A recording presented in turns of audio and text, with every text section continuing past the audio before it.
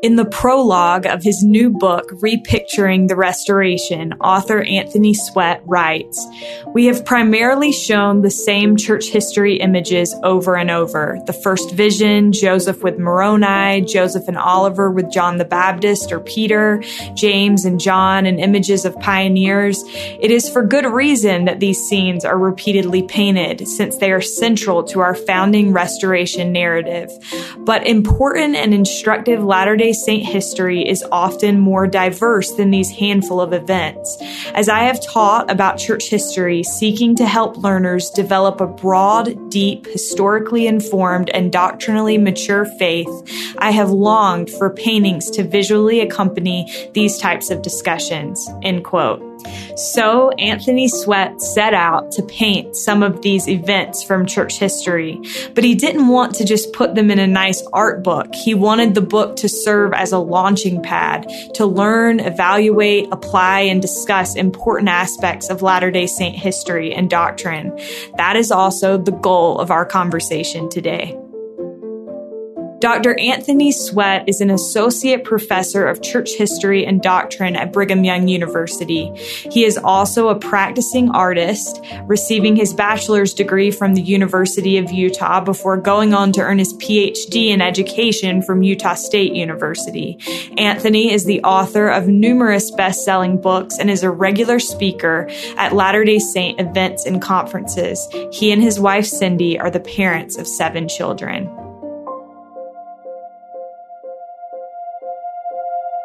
This is All In, an LDS Living podcast where we ask the question, what does it really mean to be all in the gospel of Jesus Christ? I'm Morgan Jones, and I am honored to have Anthony Sweat on the line with me today. Anthony, welcome. I am so honored to be with Morgan Jones. I feel like I'm with a rock star right now. I'm so excited to be on this podcast with you. It's so ridiculous. We're going to have him stop right now with that kind of talk. That cannot be edited out of this podcast. It actually could be, but maybe we'll leave it in there. So I have been so excited about this conversation. I was telling my mom this morning all about your new book, Repicturing the Restoration. And I am so excited about it because I think that the text at the beginning of the book is so powerful. And then the images as you work your way through the book, it just kind of the restoration and church history starts to come to life and in a way that it hasn't before. And that's kind of the way that you set it up in the very beginning. And so before we get into that, though, first, I have 2 questions for you. Okay. How did you first become interested in art? And how did you become such a good artist? That's a little sub question. And then secondly, when did you become super interested in church history? Yeah, that's a great question because this book is kind of bringing all of my passions together in life, you know, as a teacher of church history and doctrine, as a writer, as a speaker, and as a painter. I'm excited that you're excited about this book because this is kind of like all the things I love coming together in one book. And I have been interested in art from the time I was a little kid. I drew thousands and thousands of pictures of Michael Jordan growing up.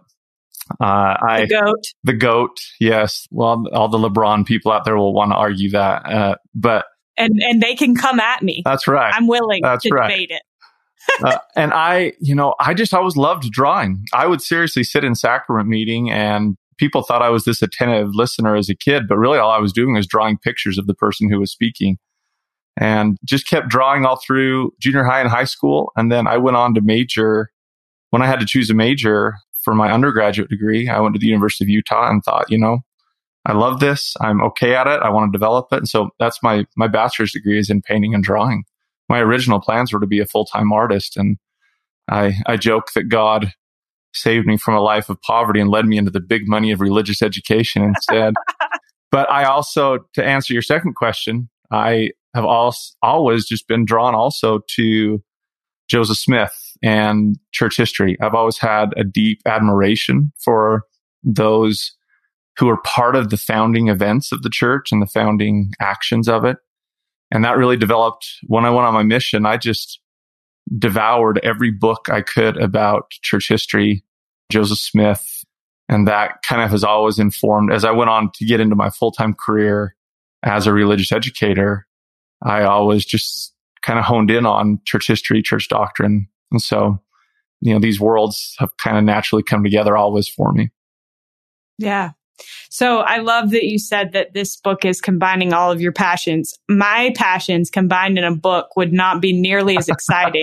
But I love how you start out the book and you talk about the role that art plays in our understanding or our perception of religion or of Christianity. Talk about the role that Christianity or the role that art played in Christianity from hundreds and hundreds of years ago. Yeah. But then you say from 1830, so that's when the church was organized, to 1900, there were fewer than 36 images dealing with church history or doctrine published in tens of thousands of pages of church periodicals. The first painting of the first vision was not printed by the institutional church until 1912. Those born after the turn of the century are the first Latter-day Saints who have been raised on an abundant visual church curriculum. And that kind of blew my mind a little bit because I have been born into that. And so to me, of course we have artistic portrayals of these things, but how has art contributed to our understanding of our religion as Latter-day Saints? Yeah, Morgan, that's such a great question. I want every listener to understand and grasp, because we are surrounded by images today in the church. The church very effectively uses art and uses imagery and film. But as I wrote there, we're the first generations to really have that. If I could put it this way, our church was kind of slow on the uptake of using visual imagery. There were obviously Catholicism and other early forms of Christianity have used visual imagery heavily. But it wasn't until the turn of the century that our church kind of started saying, we should show some pictures of this. And there's lots of reasons for that. I won't get into all of that right now, but I think what is important to grasp is, if you're alive today, you are part of the first generations of saints that have had visual images.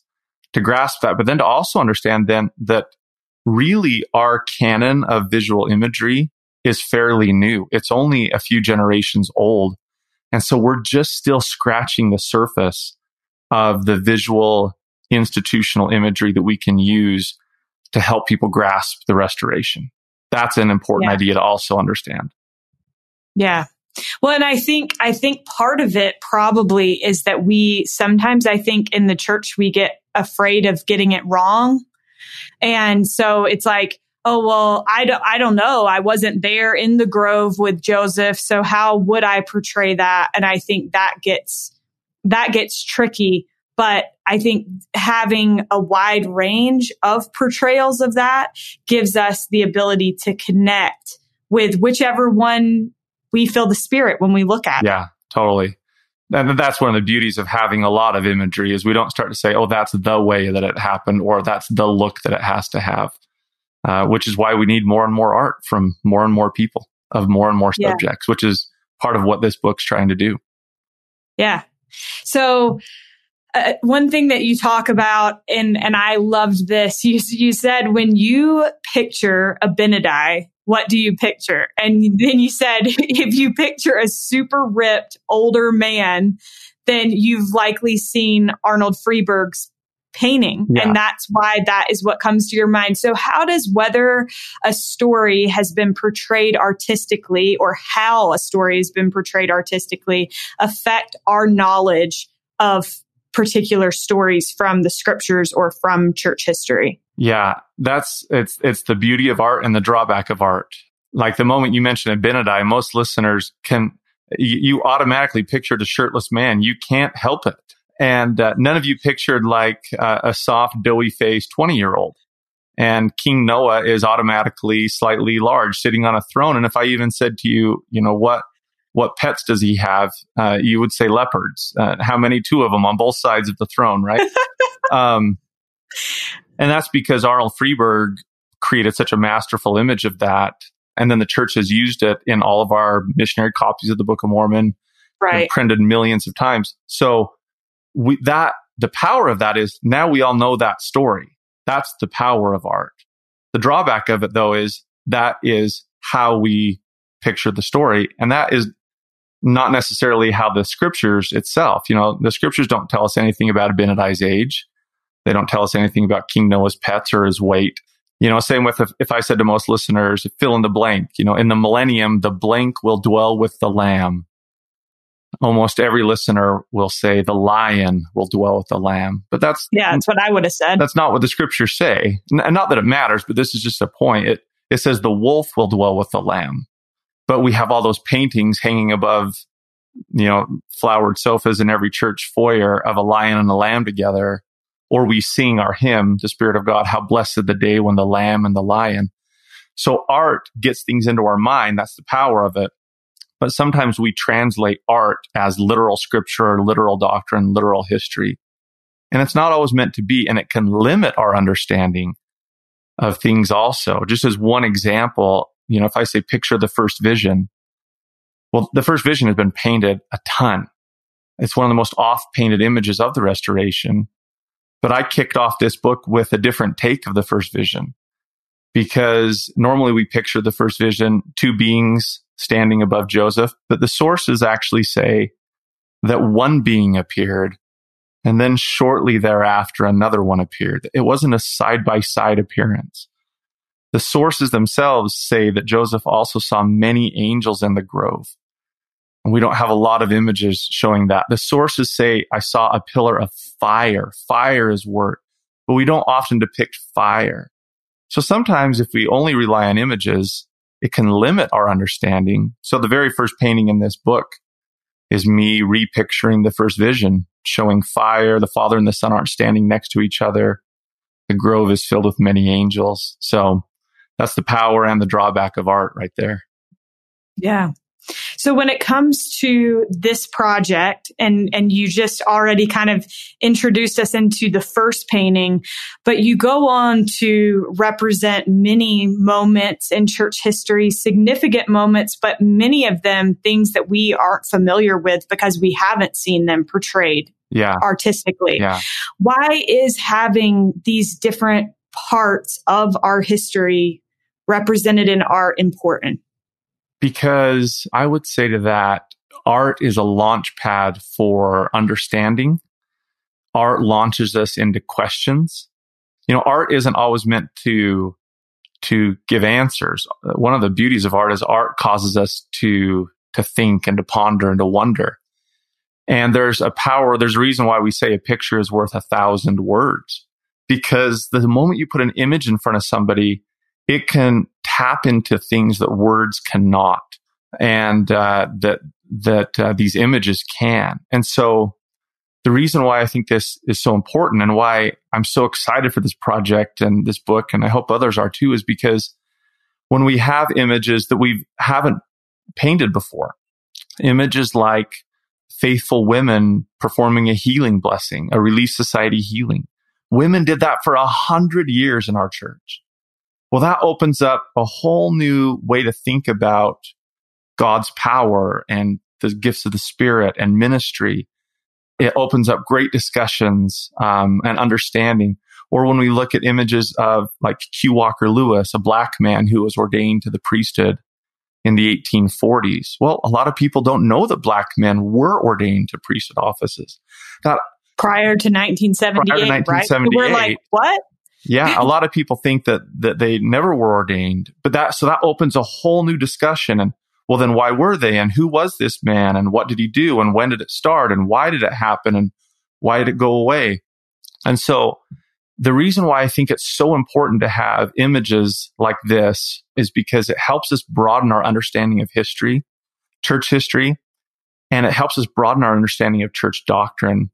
And it does what art can do best, which is launches us into better analysis and thinking and discussion. Yeah. So one thing that I find fascinating about this project, and we've already talked about how it combines your two passions, but I feel like your two passions are a little bit of an anomaly. So you are an academic, but you also are an artist and a creative. And there's this quote you say in the book, and I shouldn't say a quote, you wrote it, I think, says, History wants facts. Art wants meaning. History wants to validate sources. Art wants to evoke emotion. History is more substance. Art is more style. History wants accuracy. Art wants aesthetics. The two disciplines often love and hate one another as they strive to serve their two masters. I think this quote has a lot to unpack, but how would you explain what you mean by this? Well, what I mean by that is being an academic and an artist is a little bit like being a professional race car driver and a policeman. You know, they need each other. Art needs history to paint meaningful images, and history also needs art to help people learn history. But the goals of the two disciplines often pull in different directions. I talk to my artist friends often, and they'll just be like, "Oh, historians just need to lay off and quit wanting us to be perfectly historically accurate." Because, by the way, it's impossible to be perfectly historically accurate, first of all. And then secondly, artists, that's not their goal. It's lower on their priority list sometimes. Art is trying to provoke, it's trying to inspire, it's trying to express. You know, art is at its best when it causes this kind of introspection and reflection. Like, think of Michelangelo painting the Sistine Chapel and God touching the finger of Adam. What a beautiful image. Now, that's not historically accurate, but man, I'm so glad he painted it that way. And so sometimes artists are like, well, leave me alone. Let me just express and let art do what art does, and leave facts and history to the historians. But then the problem is the historians say, yeah, but your art changes history. When people consume the art, they start to assume, and maybe that's on us as viewers, we need to be better at being visually literate and not always consuming art as historical fact. And so historians say, I just wish artists would be more historically accurate. So there's a tension there, always a tension. And in this project, I'm trying to bridge those two. I'm trying to use history and use research to inform my images, but I'm not leaving myself bound to be 100% perfectly historically accurate, because that's impossible. So that's what I'm trying to get at with that quote. Well, and I think you touch on something very important. And I think this is true of the way that we consume pretty much anything. Everything. Yeah. That there is a responsibility with the consumer of whatever it is, art, television, a podcast. There's a responsibility within the person receiving it to think about, how do I feel about that? Maybe do a little bit of research on your own, see what is historically accurate. I am kind of a nutcase when it comes to movies. If it's based on a true story, I always check afterward, and I'm like, okay, what was true in that and what was not? The bad news is that this can really ruin a movie. So I just will give that disclosure. But I do think it's important because, you have, I'm not going to ruin a movie that a lot of these people probably love. But another thing that you talk about in the book is you talk about something that you call source amnesia. Yeah. And you give an example of yet another painting that I think people will immediately be able to visualize in their minds. Oh, I already know where you're going. People are going to get mad when they hear this one. They really are going to get mad. My dad has it hanging in his office at work. So if you could share what this concept of source amnesia is, and then maybe share a little bit about the example of Washington's prayer at Valley Forge. Yeah. Thanks for setting me up to get a bunch of people who are passionate mad at me, Morgan. I appreciate that. Listen, I'm not trying to make enemies for you, but no, it's an important. It's a good example of it. And source amnesia. I use that phrase. It's from my friend and fellow colleague Stephen Harper, a great historian, who says we learn things, but we often can't track down where we learn them from.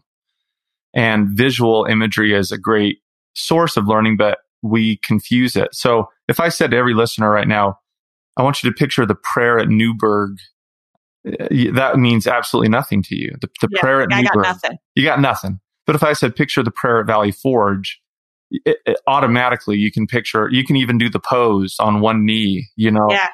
And that's because basically the Heisman. Yeah, it's basically the George Washington's Heisman pose. The reason why is because there have been not just Arnold Freeberg's painting of it, which he did. It's one of the most oft reproduced prints in American history, but there have been paintings of the Prayer at Valley Forge for, 100 years or more. The problem is there are no credible sources for the Prayer at Valley Forge. It was likely a story made up after Washington's death to kind of valorize him and show that God was involved in the founding of the American nation and that Washington was a religious man. That's why we love the image. And let me just say, that's why the image is powerful. Back to what art does. It speaks to those ideals for us. And so I'm not negating that, but the 1918 Valley Forge Commission, for example, they rejected a sculpture being placed at Valley Forge because in pouring through every letter, every diary, every historical correspondence that happened during the time at Valley Forge, there is not one single source to substantiate the tradition of Washington's prayer at Valley Forge. So, and if I said to you, where did you learn about the prayer at Valley Forge from? It's likely that you can't pin it down. No. And it's likely through the imagery. So that's just an example of source amnesia. And again, I'm not undermining your love for the American nation. I'm not saying Washington wasn't a religious man and that God wasn't involved in the American nation. I'm just saying that's a great example where we learn things, but we don't quite know where we learn them from. And none of us have really checked the sources on that. Right.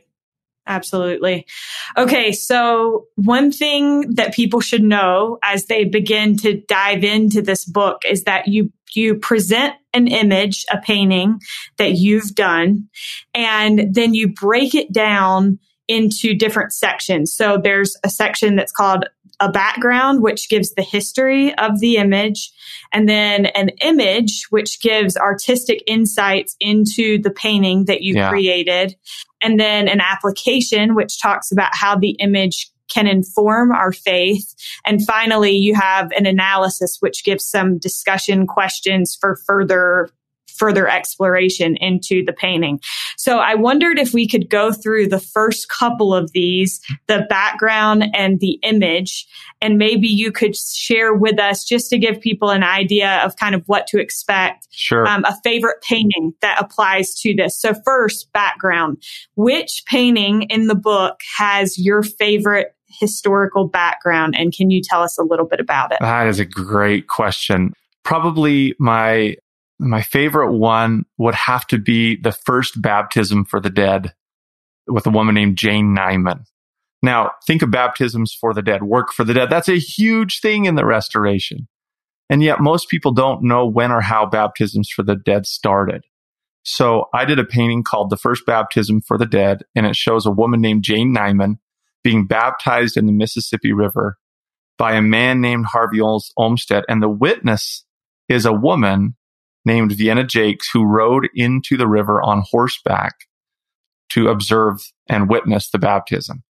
So, number one, cool foundational story that's never been visually depicted. I mean, a woman on horseback in a river as someone gets baptized, how could it be cooler than that? But number two, the great thing about the story is the woman was baptized for her son. So it's a woman being baptized for a man. It's happening in a river, not in a temple. The elder made up the prayer on the spot. There was no set prayer. And the witness was a woman on horseback. And when Joseph Smith heard that likely first baptism for the dead had been done, he asked how it was done. And when he heard, he basically said, that counts. And to me, it's just a cool example that God accepts of our righteous efforts, even in our imperfections, and that our history can inform us of things like that. And so, for example, too, when the church recently just changed their policy to allow women in the temple to act as witnesses for ordinances, my first thought was, well, we've been doing that from the very beginning. That's actually nothing new if you know our history, which is why images like this matter, that they help us understand things more broadly. So that's just one story of one cool church history story with a great background behind it. That's super cool. So I have a question. Yeah.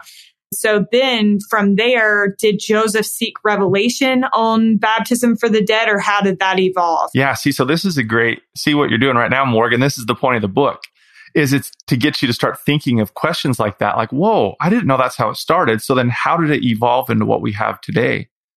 And what we see is that, like a lot of practices in the church, God didn't deliver the thing perfectly packaged, wrapped up in a bow.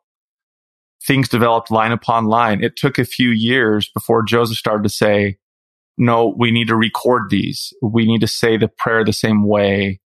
They need to be done in the temple when it's done, not in a river. It wasn't until Brigham Young that Brigham starts saying we should have men be baptized for men and women be baptized for women to keep it gender specific. So line upon line, those things slowly started to develop. Fascinating. So interesting. So interesting. Okay, so then artistically, as an artist, somebody that loves a good visual, which painting is your favorite and why? I would say one of my favorites is called The Voice of God in the Chamber of Father Whitmer. And again, another really important story, if I could give a 20-second background of it. In section 128 of the Doctrine and Covenants, Joseph Smith starts to list all these angelic messengers who have delivered priesthood to him, so to speak.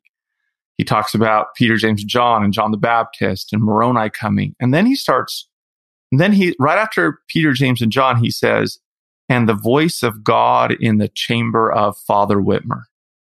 And most of us as Latter-day Saints just read that and we're like, oh, don't know that story, moving on.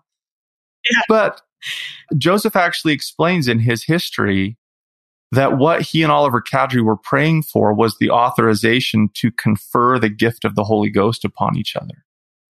That's what they were praying for in the chamber of Father Whitmer, and that God spoke to them and gave them directions on how to confer the gift of the Holy Ghost. I mean, talk about a huge seminal moment. I even had a missionary one time say to me, they wrote me an email and said, okay, we know that after John the Baptist came, that Joseph and Oliver went and baptized each other. After Peter, James, and John came, when did Joseph and Oliver give each other the Holy Ghost?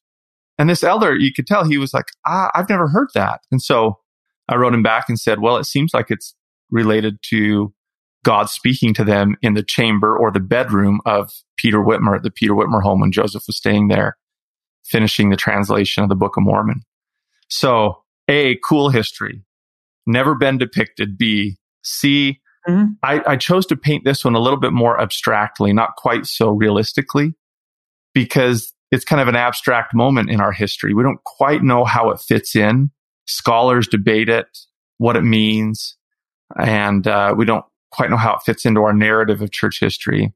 But I painted like God, his head is poking kind of through the heavens, because how do you depict the voice of God? And then I painted kind of this yellow swirling fire-ish thing coming down that's going into Joseph and Oliver's hearts as they're praying. And I kind of used, exaggerated perspective lines like Vincent van Gogh did to show kind of like this, kind of heavenly feel of otherworldly feel. So anyway, it's just a fun artistic image to look at visually. Yeah. Well, I think it's so cool because, like you said, you don't know what exactly that looks like, and it's been disputed, but you took a stab at it. Yeah. And I think that that's important. I think that it's important for us to try to portray these things. Yeah. So if I tried, it would be really bad. Oh, you should try, Anthony, Morgan. So I'm glad you are. Well, no, I should not. Thank you. And I hope other artists paint these images, because again, I don't want anybody to think, oh, well, that's the way it was because that's how Anthony Sweat painted it. This is just my interpretation, my take, my approach. If I painted the same scene, I might paint it differently the next time. And other artists would take different approaches. So I do hope other artists approach these. So when you are working on a piece like that, how do you decide how to paint it? Do you spend time researching, obviously, I would think, and then praying about it, or what is the process there? I think we have this kind of romantic narrative that artists and musicians and, that things just fall right out of heaven. We hear the story like, I just woke up and I had this picture right in my mind, or that's more rare than common. Kind of like revelation in our own life and inspiration. You have to work at it. You have to try. You have to fail. There's starts and stops, fits and jolts. Most of these images follow that same pattern. I hear something, I think about it, I sketch out a rough idea in my mind about how it could look visually that would be interesting visually. And then from there, start to try different approaches and do compositional sketches and photograph people. And sometimes it comes together really well and sometimes it doesn't. It's kind of like life as a whole. Yeah. We had Rob Gardner on this podcast. I'm not sure if you're familiar with Lamb of God, but he talked about how when he was writing that, he said, people seem to have this idea that, these amazing compositions come together, they come to somebody in their sleep. Yeah. And he said, that's never been my experience. And so I do think it's important for us to realize that sometimes we really have to put in work. Yeah. And even these really incredible things that people do that we maybe think, I could never do that. Well, maybe you could never do it. Like I said, stick figures are like as far as it goes for me with art. But I think anything worth doing for the most part is going to take some work. And so thank you for the work that you've put into this book. Oh, thank you. I mean, with everything, with your podcast or whatever great work that the listeners are or that they're engaged in at home, it will be, it's cliche, but it's true. It will be 99% perspiration.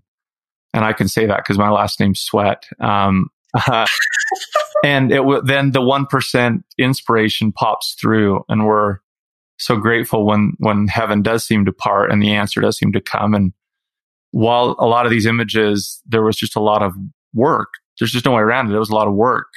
I would be remiss if I also didn't say that there were times when I did feel heaven kind of settle on me, and I felt like I was, being blessed or helped to produce an important image. How long did it take you to create all of these paintings? Some of them were quick. Some of them are more illustrative scenes, like maybe something like the burning of the Nauvoo Expositor, for example, which is a scene that, we know that Joseph Smith was martyred. A lot of people don't know why Joseph Smith was arrested and taken to Carthage jail. And he was arrested for destruction of property and inciting a riot because as mayor, he ordered the sheriff to destroy a printing press that was printing negative things about him in Nauvoo. And so that's what led to his arrest and being taken to Carthage. So that painting I did just in a day or two. It's more illustrative. It's called The Destruction of the Nauvoo Expositor and shows them burning the press out in the streets, which is what the sources say happened. Other images literally took months and months of work, like my painting of the Book of Mormon translation of Joseph using a hat, which I like that one a lot. Thank you. That was the first image that kicked off this series. I painted that back in 2013, 2014. And I may have been maybe the first Latter-day Saint artist to try to faithfully depict that scene. And I wanted to do it right, and I wanted to do it well. And that one took a few months. Same with images like the Relief Society healing, or the ordination of Q. Walker Lewis, or another one, Michael detecting the devil on the banks of the Susquehanna River, which is an important historical scene. One's more. Wait, what's that one about? So that's just another. You can't just tease it like that, Anthony. I can't. Now, see, go pick up the book and take a look at the image. So there's this really interesting line in scripture where Joseph says that one time the devil tried to appear as an angel of light on the banks of the Susquehanna and deceive Joseph Smith. And then Michael, who Joseph says is Adam, appears and gives Joseph Smith keys, to use Joseph's words, to detect true messengers of God from false messengers of God. And that becomes an important Latter-day Saint teaching that is later makes its way into some of the teachings had in the Latter-day Saint temple. So again, really important historical and doctrinal images that have just never been depicted. So interesting. I want to come back to something that you said really quickly, because I cannot be the only one thinking this. Why is it a positive thing for us? And how can we faithfully approach a story like Joseph Smith burning that printing press? That's a great question. Can I tell another story of a painting that's in there? Please. So President Kimball gave a landmark talk on the gospel, his vision of the gospel and the arts. And it was basically a challenge to artists to faithfully portray the great moments of the Restoration in epic artistic scenes, paintings, and film. And I'm so grateful for the women and men in our history who have attempted to fulfill that vision. But one part of it that we've kind of overlooked is President Kimball talked about not only the majestic parts of the Restoration, but he also said we should depict the apostasies, the difficulties.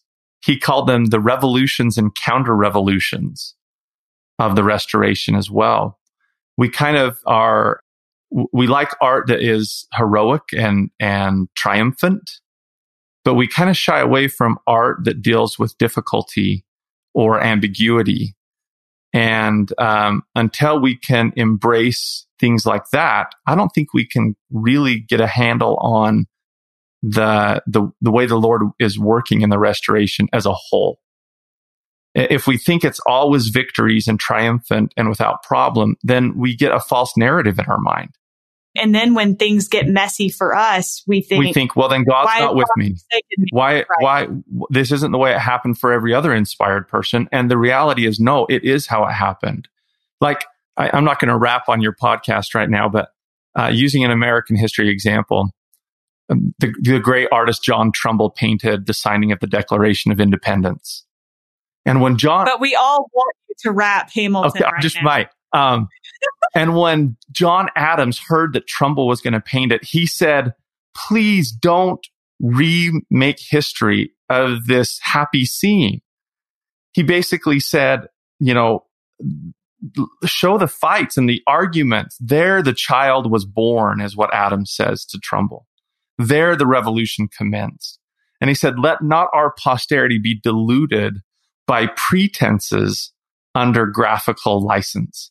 And so when Hamilton the musical came out, there's a song that's in the mixtape album that the Roots sing, and it's called No John Trumbull. And it says, you ever seen a painting by John Trumbull, founding fathers all in a line, looking all humble, patiently waiting to sign a declaration, no sign of disagreement, not even one grumble. And then it says, the reality is messier and richer, kids. The reality is not a pretty picture, kids. Every cabinet meeting, a full-on rumble. What you're about to see is no John Trumbull. And you can put the beat behind that on the podcast. I'm also just going to take a moment. That was from memory. I wasn't reading anything. The crowd is like... But why that's important, to give a long answer, take, for example, one of the paintings in here that is not a mantelpiece painting, meaning you likely do not want to hang this up in your living room, shows Joseph Smith and Emma in front of a fireplace late at night. And Emma is holding, in this low-lit scene, Emma is holding the revelation on plural marriage. And I painted Joseph sitting in a chair, kind of uncomfortably looking away from her. And the painting is called Purgatory, because in the historical record, Joseph and Emma, understandably so, they could not reconcile the revelation on plural marriage. It put a rift in their marriage that I'm not sure ever was fully healed. They deeply loved each other. Without any question, they deeply loved each other, but they couldn't reconcile this. Joseph writes in his journal that for about 3 days he was at home, he and Emma arguing over this revelation. And on the third day, his scribe writes in a shorthand that the last 3 days had been hell or purgatory for he and Emma. Now, the reason why that's important, to me, it's not a lesson about plural marriage. I wanted to include that painting so that you could understand the difficulty that people sometimes have when they're trying to implement revelation, the difficulty that about maybe give some insight into why Emma Smith did not come west and follow Brigham Young, because Emma just couldn't quite. I hear people sometimes say, well, the reason why Emma didn't come west was because she was exhausted and tired and had been through too much.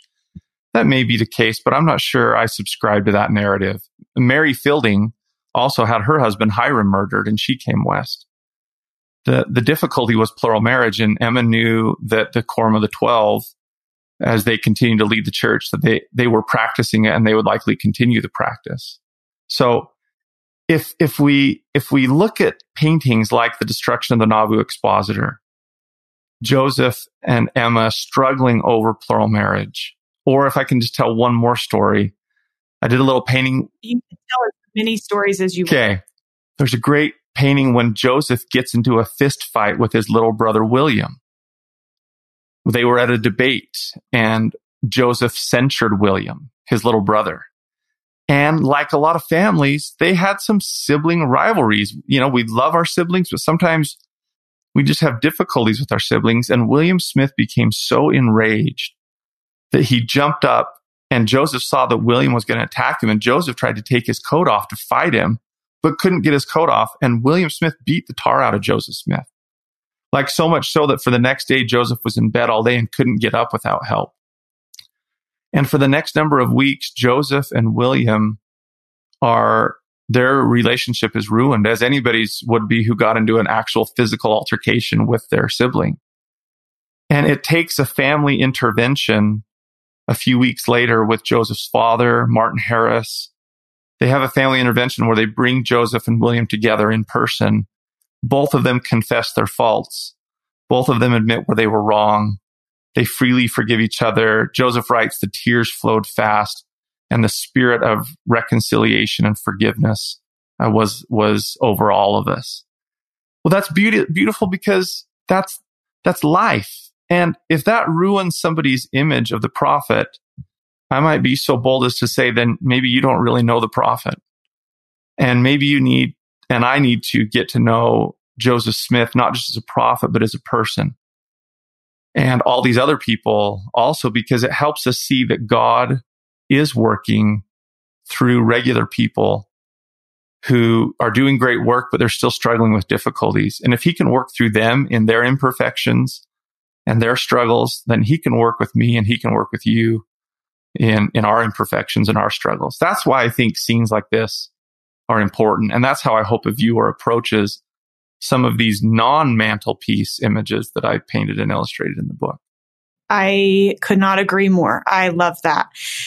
I feel like you've kind of touched on this, but how was your testimony personally of the truthfulness of the restored gospel strengthened as you worked on this book? Yeah, that is a great question. It definitely was. You know, I wrote in the introduction that faith is a choice. In today's information age, ignorance is not. And so I hope that as people look at these, there's 25 paintings in here, from things going from Joseph finding a seer stone when he's young, when he's a teenager, to, angels ministering to Joseph, delivering priesthood keys like Raphael. Who's the angel Raphael? I don't know. I'll give you $1 million if you know. I wish I knew. I wish I knew. Don't. We just have this subtle reference to it, but we don't quite know what power Raphael restored. My hope is that, like I said, faith is a choice, and faith is a gift. And what I hope when people look at these scenes, and what happened to me as I researched and wrote and painted them, was my faith was strengthened. I saw God work with people line upon line, precept upon precept. I saw the Lord expand my understanding to see things more broadly. Joseph Smith one time said, Mormonism is truth. And I love that, because the scriptures say that truth is a knowledge of things as they really are, not as we wish they were. And truth is a knowledge of things as they are, as they were, and as they are to come. And so it can't just be the things that we hope are true. It also has to be the things that really are and really were. And as I learned these things and painted them, I feel like my mind expanded, and I got a better feel for that phrase of Mormonism is truth. Let's embrace all good, all truth. Let's learn, let's grow line upon line, precept upon precept. Let's maybe alter some ideas we have that may not hold up under the test of time, that need to be rearranged or remodeled. Let's tackle difficult issues and celebrate the glorious achievements. And that's what painting and writing, Repicturing the Restoration did for me. It deeply and greatly strengthened my faith in the restoration. Thank you so much, Anthony. Well, we have reached our final question. Thank you so much for sharing so many. I think hopefully people are as excited. Like I said, I got like a few images in and I read all of the text at the beginning, but I'm excited to totally dig into this book. But in conclusion, what does it mean to you to be all in the gospel of Jesus Christ? I love that question that you end this podcast on, and I knew you'd ask that one. And so as I thought about it, to me, what it means to be all in the gospel means to be a consecrated saint. I think that living the law of consecration is what God is trying to get us all to do. And by that, I don't want us to get confused with some economic system. By consecration, I'm using the simple definition that we dedicate our time that we have. We dedicate our talents and we dedicate any means or abilities we have to try to build up the kingdom of God and help the Lord's will be done on this earth like it is done in heaven. And the beauty of that is, like with this project, as I take my time and talents and means and take them to the Lord and say, Lord, what is it that you'd have me do with my time, talents, and means? He directs me in my own small little sphere and in my own small stewardship. And I am confident he can direct every one of your listeners, that if they will take that question to the Lord, that he'll also direct them about how they can use their great gifts and their opportunities to help build the kingdom. So to me, that's, if I had to summarize what it means to be all in, it's to be a consecrated saint in that way, trying to use the great gifts that God has given us on this earth and the great opportunities that are ours to do his will and build his kingdom to bless his children. Thank you so much, Anthony. It's been a delight to be with you. And thank you so much for all your work on this book and many others. So thanks. Thank you so much. A huge thank you to Anthony Sweat for joining us on today's episode. You can find Repicturing the Restoration on DeseretBook.com. A big thanks to Derek Campbell of Mix It 6 Studios for his help with this and every episode. And thank you so much for listening.